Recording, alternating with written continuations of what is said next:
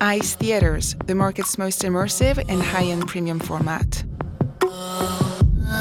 Because the light shall be treated like sound coming from everywhere. Discover the ICE Theaters experience and embark on an immersive odyssey beyond reality. ICE Theaters. Visit our website, icetheaters.com. To be successful in this business in India, you really need to be able to cater to a very elastic audience at both end of the market, a very sort of mass market with a fairly low ticket price level, to the very, very top, where money no object, can afford any sort of sophistication, indulgence and luxury, and then the sky is the limit.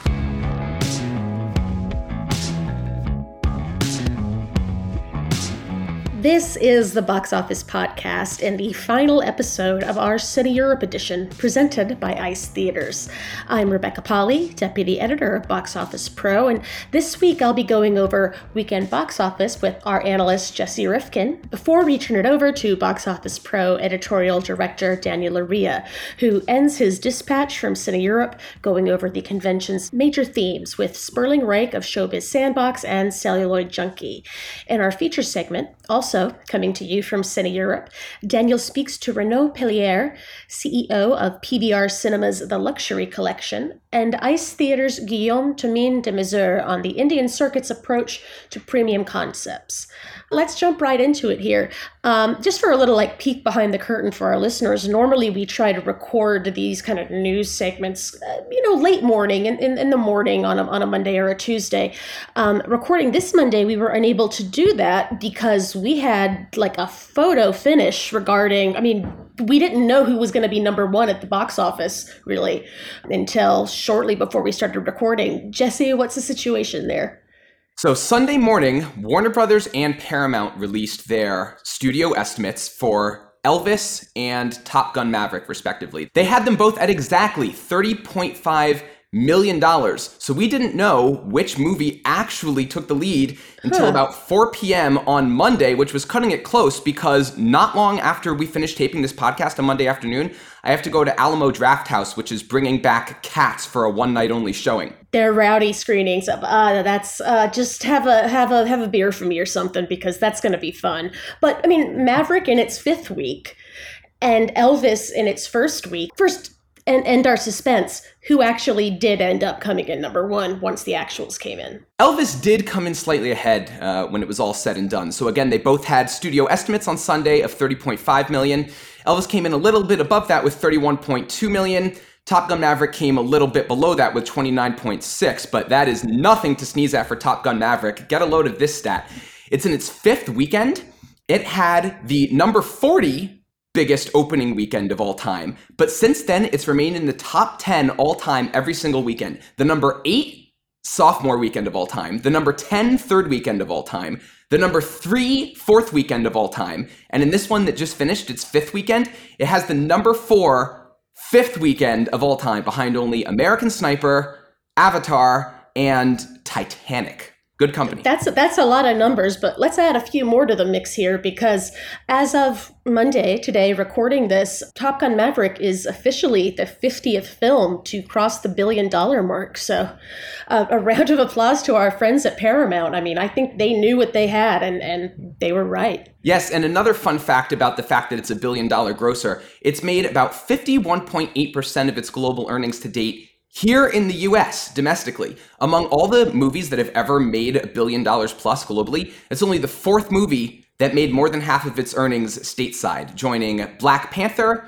Rogue One, and The Dark Knight. We do have to give Elvis its flowers. It earned $31.2 million, as you said, Jesse, on just under 4,000 screens. Globally, we're looking at an opening in 51 territories for a global gross of $51.1 million. Internationally, top markets were the United Kingdom and Australia, both of which came in just under 5 million. And then France with 2 million. An interesting statistic here for me, Jesse, is that of the domestic audience, 60% of those were older than 35, which, it kind of tracks with the cultural cachet of Elvis and who the movie's marketed to. But we're seeing those people. They came out to see the movie, and that's been a concern for quite some time with older moviegoers. And I think, this is another point in favor of saying we can no longer say older moviegoers aren't coming out because of COVID. If the content's there, they will. Yes. So again, 60% of the opening weekend audience was older than 35. That is a higher number than for 3 other recent films that were perhaps aimed at older audiences. For comparison, Top Gun Maverick was 55%.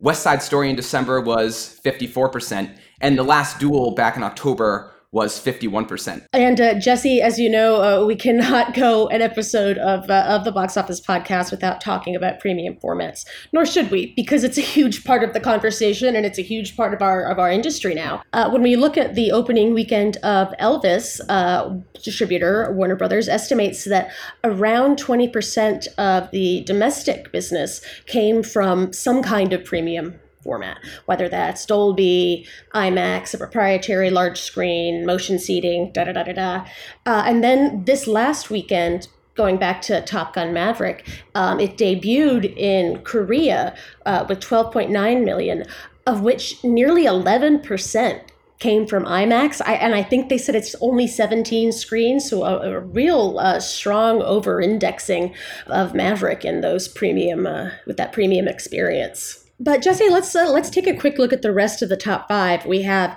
Elvis, Top Gun Maverick, in the number 3 spot, Jurassic World Dominion with 26.7 million in its third week, down 55% this week. I think last week, Jesse, wasn't it down something like 56%? I mean, no, higher than that, 59, I believe. Yeah, not really held on with audiences, I think it's fair to say. Fourth place, we have a new release, The Black Phone, 23.6 million on around 3,100 screens. How did this film stack up against previous horror releases, Jesse? It did pretty well, actually. Came in plus 6% above August's horror film Candyman, and only minus 3% behind last June's horror film The Conjuring, the latest installment in the Conjuring franchise. And then coming in at number 5, we have Lightyear, 18.1 million in its second weekend. If anyone was thinking maybe after a disappointing first weekend, word of mouth might bump this one up. Not really the case so much. And next weekend, I imagine it's going to be even harder for Lightyear to get butts and seats, because we have the newest entry in the mega billion crazy successful kids franchise, Minions: The Rise of Gru, coming out. So that's going to be tough. Lightyear this weekend fell 64%. Now, among Pixar's theatrically released feature films, that's the sharpest second weekend drop ever, above 2015's The Good Dinosaur, which previously held the title, falling 61%. Note that that's excluding Onward, because that film's second weekend fell literally during the week in March 2020 when everything in America shut down. Yeah, unfair comparison there. But I can't imagine. I mean, we're looking at the next 2 weeks. We have pretty much one really high-profile film each week coming out. Next weekend, we have Minions: The Rise of Gru. Weekend after, Thor: Love and Thunder. So I'll be interested to see among these films that, maybe haven't gotten the most positive word of mouth, have maybe been a little bit underwhelming in terms of box office. I'm thinking, Jurassic World, Lightyear. But I'd be interested to see exactly how much Minions and Thor are just going to dominate the top of the box office when they come out. I think pretty heavily. Both of those two films are going to take away from Lightyear's box office, as you mentioned in particular. I don't think there's a huge overlap between people who are seeing Elvis and people who are seeing the second Minions movie. Jesse, thanks as always for joining us on the podcast. I hope you have an amazing time at your cat screening. I'm very happy for you. I've never been to one of those, and I really want to. And now we are turning it over to Daniel Aria's final dispatch from Cine Europe, followed by our feature segment with Renaud Palliere, CEO of PVR Cinemas The Luxury Collection, and ICE Theatre's Guillaume Thomine de Mazur. But first, a word from our supporting sponsor. Your customers love going to the movies, but they hate waiting in lines. With Order HQ smart food lockers from Apex Order Pickup Solutions, they can skip the concessions line and get order pickup in less than 10 seconds. They just order from your mobile app or at the concession counter, get a notification on their phone when their order's ready. Then they can scan their code, their door pops open, and they pick up in less than 10 seconds. Find out how you can make concessions part of the fun by visiting apexorderpickup.com. And I'm here from the Cine Europe trade show floor with one of our colleagues that I see very often, Sperling Reich from Celluloid Junkie, who also has his own podcast, Showbiz Sandbox. When does that come out? What's your frequency? Every Monday, except this Monday because I'm here. But we're here now from the trade show at Cine Europe. There's been a lot of things going on, some panels so far. We can't speak about the studio presentations, but to be completely honest, a lot of what we've seen, we had already seen at CinemaCon and reported at CinemaCon. Yes. There's not much new ground to cover there. So let's talk exhibitions, Sperling. I'm interested to chat with you as one of those outlets that always cover the industry alongside Box Office Pro. You're there from the Celluloid Junkie angle. From your perspective on everything we're looking at the industry in the US, what has surprised you the most here on the European part of the conversation? What are the differences between the priorities and challenges facing US exhibitors and those facing exhibitors in the European market? I would say in the European market, they are talking about what is now being referred to as the premiumization of cinemas. Dude, I think I coined that. It's a verb. It's a verb. You can blame me for it. I think I probably wrote that like a year ago. Yeah, I mean, mean, that's my bad. And because the world has gotten a lot smaller, there's actually very little difference between what's going on in the US and what's going on in Europe. I think the biggest challenge for Europe is local content, getting local content. Yeah. And because, yes, Hollywood movies account for between 50 and 85% of the box office in Spain or the box office in Italy. But the reality is that other 15 to sometimes 25, 35, 40% still brings people back. Now, when we talk about local content and those challenges, we're seeing that fluctuation in markets like Turkey and Italy that are a little bit further behind. Other markets like Denmark, like France, a little bit further ahead. But you mentioned something else when we talk about those main points that we've been hearing about this week. Premiumization. And Jane Hastings from Eventa Cinema and Hospitality, an exhibitor that's mainly concentrated, I think, in Australia and New Zealand. And also in Germany. They have a presence in Germany. Yes. She said that she's looking at premiumization in terms of experience, right? So premiumization in the sense of the word that it's not just a more expensive ticket, but it's a premium experience, something you can't get at home. Everyone is trying to define this for themselves. It's confusing to know where this is going to go, but the level of adoption on premium large format auditoriums that we've seen here in Europe fluctuates from country to country. And there is just so much that exhibitors are being pitched right now from different companies. Yes. How do you make sense of this? Like, what is gaining traction? What's staying still? Something like DirectView LED, something that we've both been covering basically since that. But is that a premium experience? That's just a That's the question we have to ask, right? That is a technology. What's a technology and what's a premium experience? How are you making sense of this new premium landscape for exhibition? I would argue, actually, that whether it's laser projection, or DirectView. Now, DirectView, there is an argument to be made that it is not cinema, that it's just like watching a giant television.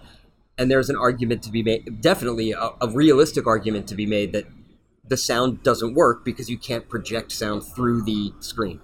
But the pictures and the image is so crystal clear. We've seen it in person. Yeah. We were there in Texas, in Houston, Texas, 2 years ago? Yes. To see that being installed at a Star Cinema Grill site. It's great. It's really impressive. Beautiful to look at. The same with laser projection. But does a consumer know that? Are they willing to pay a premium to see something in DirectView LED? I always, as a kid, would go to the movie theaters that had Dolby. I was also kind of maybe one of the few people that was doing that. Then Dolby figured that out, so they started Dolby SR, and then Dolby Surround Sound, and so then people would actually go and search out Dolby. When digital cinema came around, I said, why aren't people, I get that some people are purists, like Christopher Nolan, they want a film projected through a piece of celluloid and with a xenon lamp, I get it. But at the same time, there are benefits to digital projection, one of which is there's no scratches. 5 weeks into a run, which is almost unheard of these days, but 5 weeks into a run, there's no scratches. It's like watching it for the first time. If you lived in New York and LA, you're probably of the opinion that 35 millimeter is fantastic. You want it back. I get it, because we got to see that pristine print. The reality for most of the country and 98% of the world is you got a scratched up print. Yeah, that's a horrible. fact. It looked horrible. Celluloid was great for us in the coast. You're in LA, I'm in New York City. It was fantastic. Everybody else had to pay the price for us getting those pristine prints early. So we're evolving from that. And I think that consumer marketing of that technology has to evolve too, right? I think laser is the same thing. When you actually see a laser projected film, you wouldn't think there'd be much of a difference. But the brightness alone is unbelievable. And of course, putting LED aside for a second, because that's so bright you could blind yourself, literally blind yourself. So they actually have to turn it down. Laser is the same way. They actually have to turn it down, not as much as LED, but it's very bright, it's very crystal clear, the colors pop, you have high dynamic range, and that needs to be marketed. You know who's doing it? Cinionic is doing it.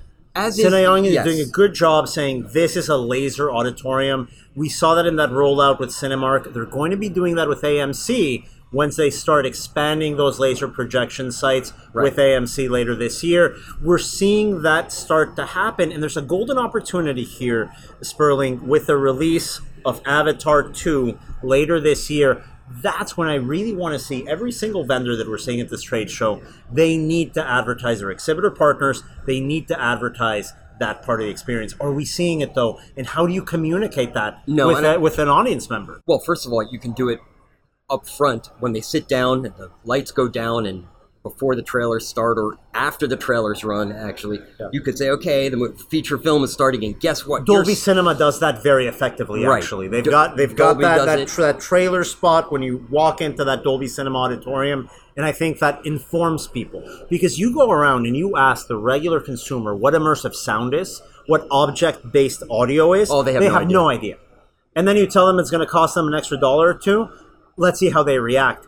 That's going to be a big, big impediment right now, I think. When we talk about premiumization, the price-value relationship, you need to market this ticket price, if it's going to be higher, in a way that makes sense to the average consumer that's getting beaten up by the inflation and by stagnant wages. Yeah, I mean, look, that's an economic discussion that I don't think we should get into. That'll take too much time. But yes, no, premiumization is premium large format screens, whether they're white labeled and every exhibitor seems to have their own, or whether it's IMAX, you want to talk about how do you market? IMAX has done a great job of marketing that experience. The same should be true for laser. Cinionic is the provider. It's one of the components, it's one of the elements that you would use because they provide the technology, but it's certainly not a way to, nobody's been marketing it. Whether it's Cinionic, which it's really not their job to market to consumers, or the theater, it is their job to market to consumers. I think you'll start seeing that more and more. And I think it's a great opportunity this year, once we're trying to re-engage moviegoers back into theaters. We look at that market share of PLF in terms of box office globally. It's enormous. It's impressive. There was a focus. Were you at the focus group today here on the trade show floor where they... Did you sign an NDA, or can you talk about it? I think I can talk about it. All right, let's go for it. So I think, ICE, I-C-E. We're about to have, in this episode, we've got ICE Theaters, their Senior Vice President of Sales, Guillaume Twomine-Demassour from ICE Theaters, on this episode in a little bit, talking about a new deal they actually just signed with PVR over in India. That session that you went to earlier, Sperling, you were telling me a second ago, they actually got, 55% of the box office came, and this is for CGR, the circuit in France. It came from this ICE Theaters PLF format. For France's, one of France's main circuits, over half that box office for this title's coming from their premiums. And that was for Top Gun. That's crazy. Yeah, now, I would ask Guillaume, because he would probably say, well, it was 55% of it. I would qualify that with him, as I would. But yes, I mean, that kind of says something. And then we were actually hearing from our colleague, Peter Forstam, an exhibitor over in Sweden. Svenska Bio.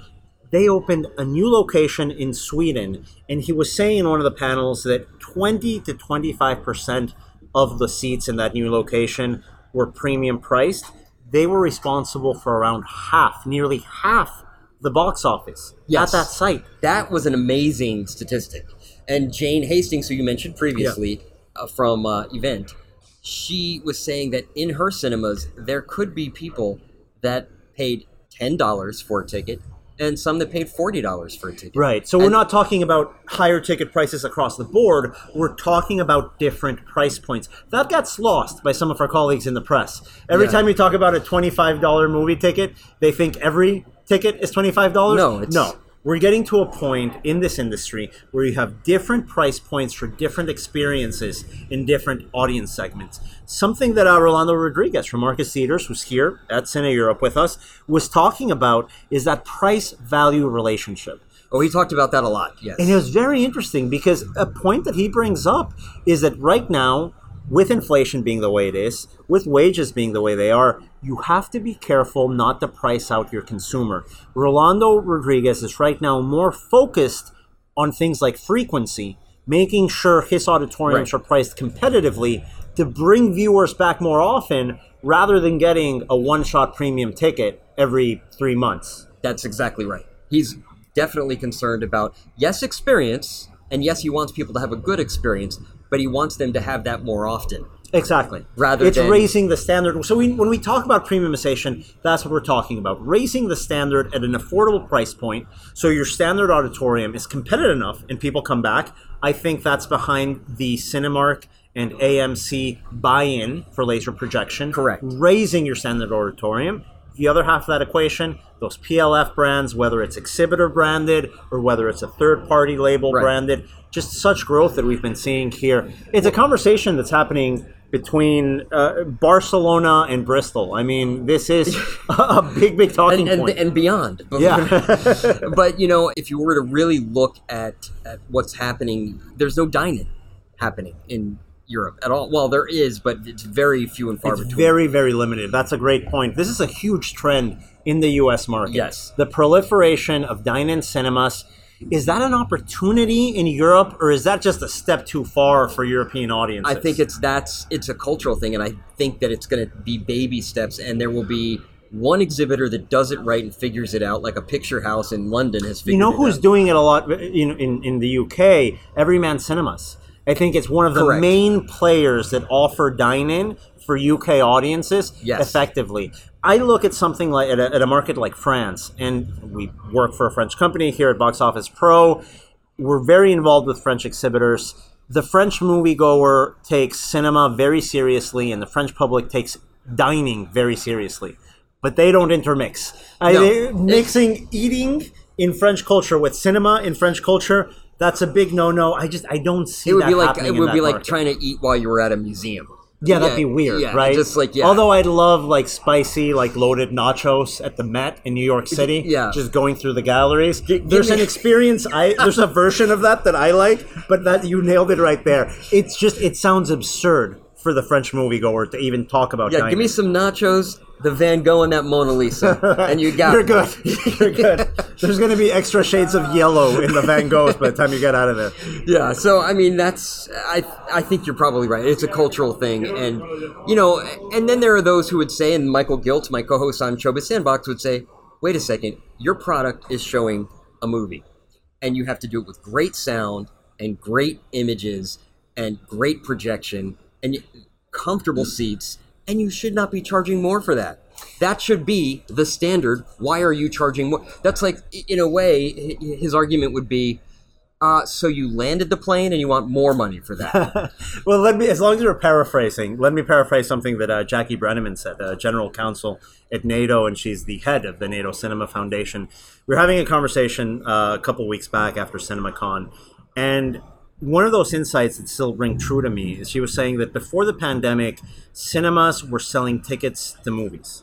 Now, to succeed, cinemas need to sell tickets to their theaters. Correct. And I think that's the big difference with today's moviegoers, with today's exhibition business. You need to sell a ticket to your theater, to your brand, to your experience. Because especially with the exclusivity windows fluctuating the way they are, just saying I have a movie on a big screen, that's not enough anymore. Well, and if there is one takeaway from this conversation, it's end this show It's experience, because that is the word on everybody. Yes, premiumization and premium is correct. Yeah, that is a trend. But it's really all talking about and leading to experience. And that's really the big takeaway from Cine Europe 2022. Well, Sperling, thank you so much for joining me here. It's always nice to see you at these events. Absolutely. We should probably see each other not at one of these events. Yeah, that would require me to be social outside of work. I don't think actually it would require you not to work. Which I don't think I could pull that off. But always a pleasure to see you, Sperling. That is Sperling Reich over from Celluloid Junkie and Showbiz Sandbox, joining us today here at the Box Office Podcast. Sperling, thanks for stopping by. Thanks for having me. And we are here at Cine Europe live on the trade show floor. I've got some colleagues here from the vendor side, from the exhibition side. That's why we have these conventions. So an exhibitor can meet a vendor and we can get exciting projects for moviegoers. Gentlemen, please introduce yourselves to our audience. Hey everybody, I'm Guillaume, Senior Vice President of Sales and Global Strategy for ICE Theatre. Hi, I'm Renaud Palliere, CEO of PVR Cinema, the luxury collection in India. Nice. So we've got a multinational here connection, a French company working with an Indian exhibitor and a Mexican journalist for a US-based outlet. This is quite a grouping we have, but that's what this industry is about. It's a multinational industry, and the one thing that connects audiences all around the world, great cinema presentation, PVR signing a deal with ICE Theaters. What details can you guys give our listeners on this agreement? First, I'd like to say that I've been into PVR facilities straight after CinemaCon to have a look at their theaters, and I have to say that they are the most stunning theaters I've seen in my life. So I was truly impressed, and we've been discussing a deal with Renault of equipping several theaters with ICE theater technology, and the idea is to start with 3 theaters in India, one in Mumbai, the other one in Delhi, and another one in Bangalore, in order to trial the technology. And if the technology is proven right for the market and for the business, then we will roll out an additional 20 ICE theater across India territory. Exciting news. Renaud, to give our listeners a bit of context on PVR's diversity of screens, of your audience, what can you tell us about the PVR network of theaters in India? Sure. Well, I mean, first of all, thanks for your very nice comment, Guillaume. It's very kind of you. And it was great to have you over in India to visit the place. I think there's, what we used to say, a picture is worth 1,000 words. And there's nothing that replaces the first-hand experience. So we're glad you came, and I think that was instrumental in arriving today where we are. So thanks again for that. Second, well, to your question, PVR is about a 20-year-old company now. In fact, 25 years old. We've celebrated this anniversary very, very recently. We're about 850-odd screens in 180-odd locations across the entire country. And it's a very, very large country, as you know, both in terms of landmass as well as population size. So we cater to a wide variety of profiles and customer tastes and preferences, from the very big, sophisticated tier 1 cities to the much smaller urban catchment areas. So you really need, I think the big lesson that we've gathered over the years, and I personally experienced over the years of association with the company, is that to be successful in this business in India, you really need to be able to cater to a very elastic audience, at both end of the market, a very sort of mass market with a fairly low ticket price level, to the very, very top, money no object, can afford any sort of sophistication, indulgence, and luxury, and then the sky is the limit. But one thing that binds all of our customers is this appetite and desire for, number one, out-of-home entertainment experience, but also a deeply immersive experience. And that has been a driving engine to the sort of the offering that we've put out over the years. And that comes as no surprise as to why we basically have no specialty format you can think of, from IMAX to the other guys. And why today this association with ICE Theatre goes into the continuity of our strategy to develop unique experiences for our guests. And it's something that Jane Hastings was talking about here on day one of Cine Europe, about the premiumization of cinema includes experiences and technology. And it's a variety of it. So when we talk about premium, it's not just talking about a price premium, making sure that your moviegoer, your patron, has options of going to screens. You just mentioned it yourself, Renaud. You work with a number of different premium concepts, premium formats. You decided to add another one with ICE. Correct. Can you go into that strategy that you're employing at PVR of looking at different premium formats and putting different concepts in your theaters as a diversification instead of just working exclusively with one brand? Yeah, I think it's a function of several factors. Chief amongst them, the fact that the number of screen per plex in India is increasingly growing over the last couple of decades. I mean, I think when we started up, it was 4 to 5 screen at the most. Now we're in the 8 or 7 to 9 screen per plex, and we have in some instances.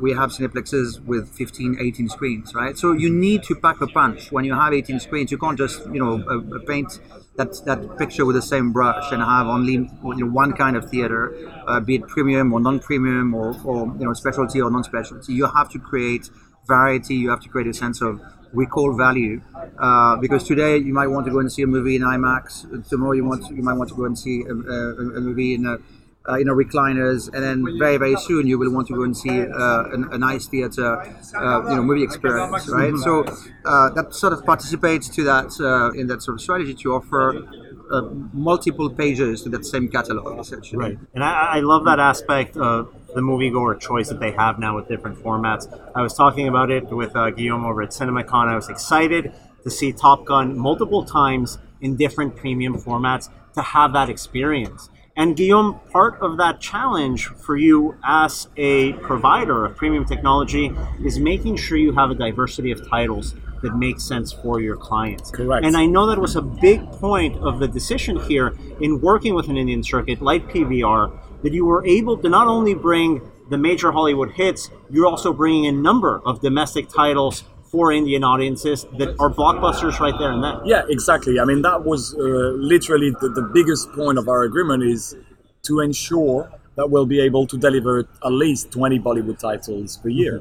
Because in India, 80% of the box office to 85% of the box office is generated by Bollywood or Hindi distributors. So if we just arrive with our Hollywood content, which right now we deliver between 25 to 35 Hollywood content a year, that would only satisfy like 20% of the box office in India.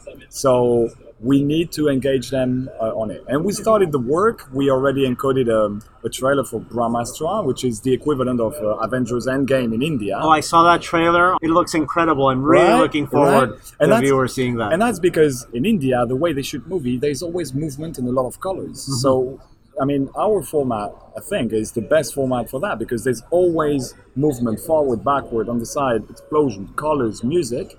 And so when you add my format to the Bollywood content, then of course it's just like joining gas and matches. It's explosive. It's wonderful. And so that's why I have full confidence that we'll be really, really easily able to convince those distributors to release their format, because one, their format will be much, much better. I mean, their movie will be experienced in a much better way.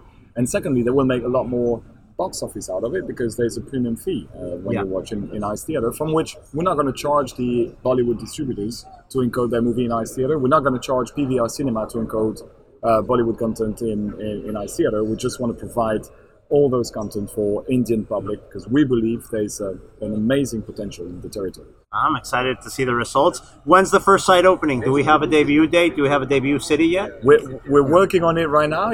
We're choosing the right sites with the right planning. So what we can say is the all three will open before the end of the year. Okay, 2022, 3 ICE locations in India. We're looking forward to seeing it. Sir, yes, sir. Likewise. Okay, fantastic. Gentlemen, thank you so much for joining us here on the Box Office Podcast. Thank you very much. Thank you both. Thanks to Daniel Sperling, Renaud Pellier, and Guillaume Jamin de Mesure for this wealth of insight that we've gotten from our friends over at Cine Europe. And as always, thank you, Jesse, we can always trade the puns back and forth, so I appreciate that. The Box Office Podcast is co-produced by the Box Office Company, Box Office Pro, and Record Edit Podcast. Join us next Thursday for the next episode of the Box Office Podcast. We'll be speaking to April Wright, director of a drive-in theater documentary that's coming out that I really enjoyed. And we'll also be providing some final forecasting numbers for Thor: Love and Thunder. So as I like to call it, we will be Thorcasting. If you liked that pun, please subscribe and review the podcast. And if you did not like the pun, honestly, I completely understand. Have a great day. Thank you for listening.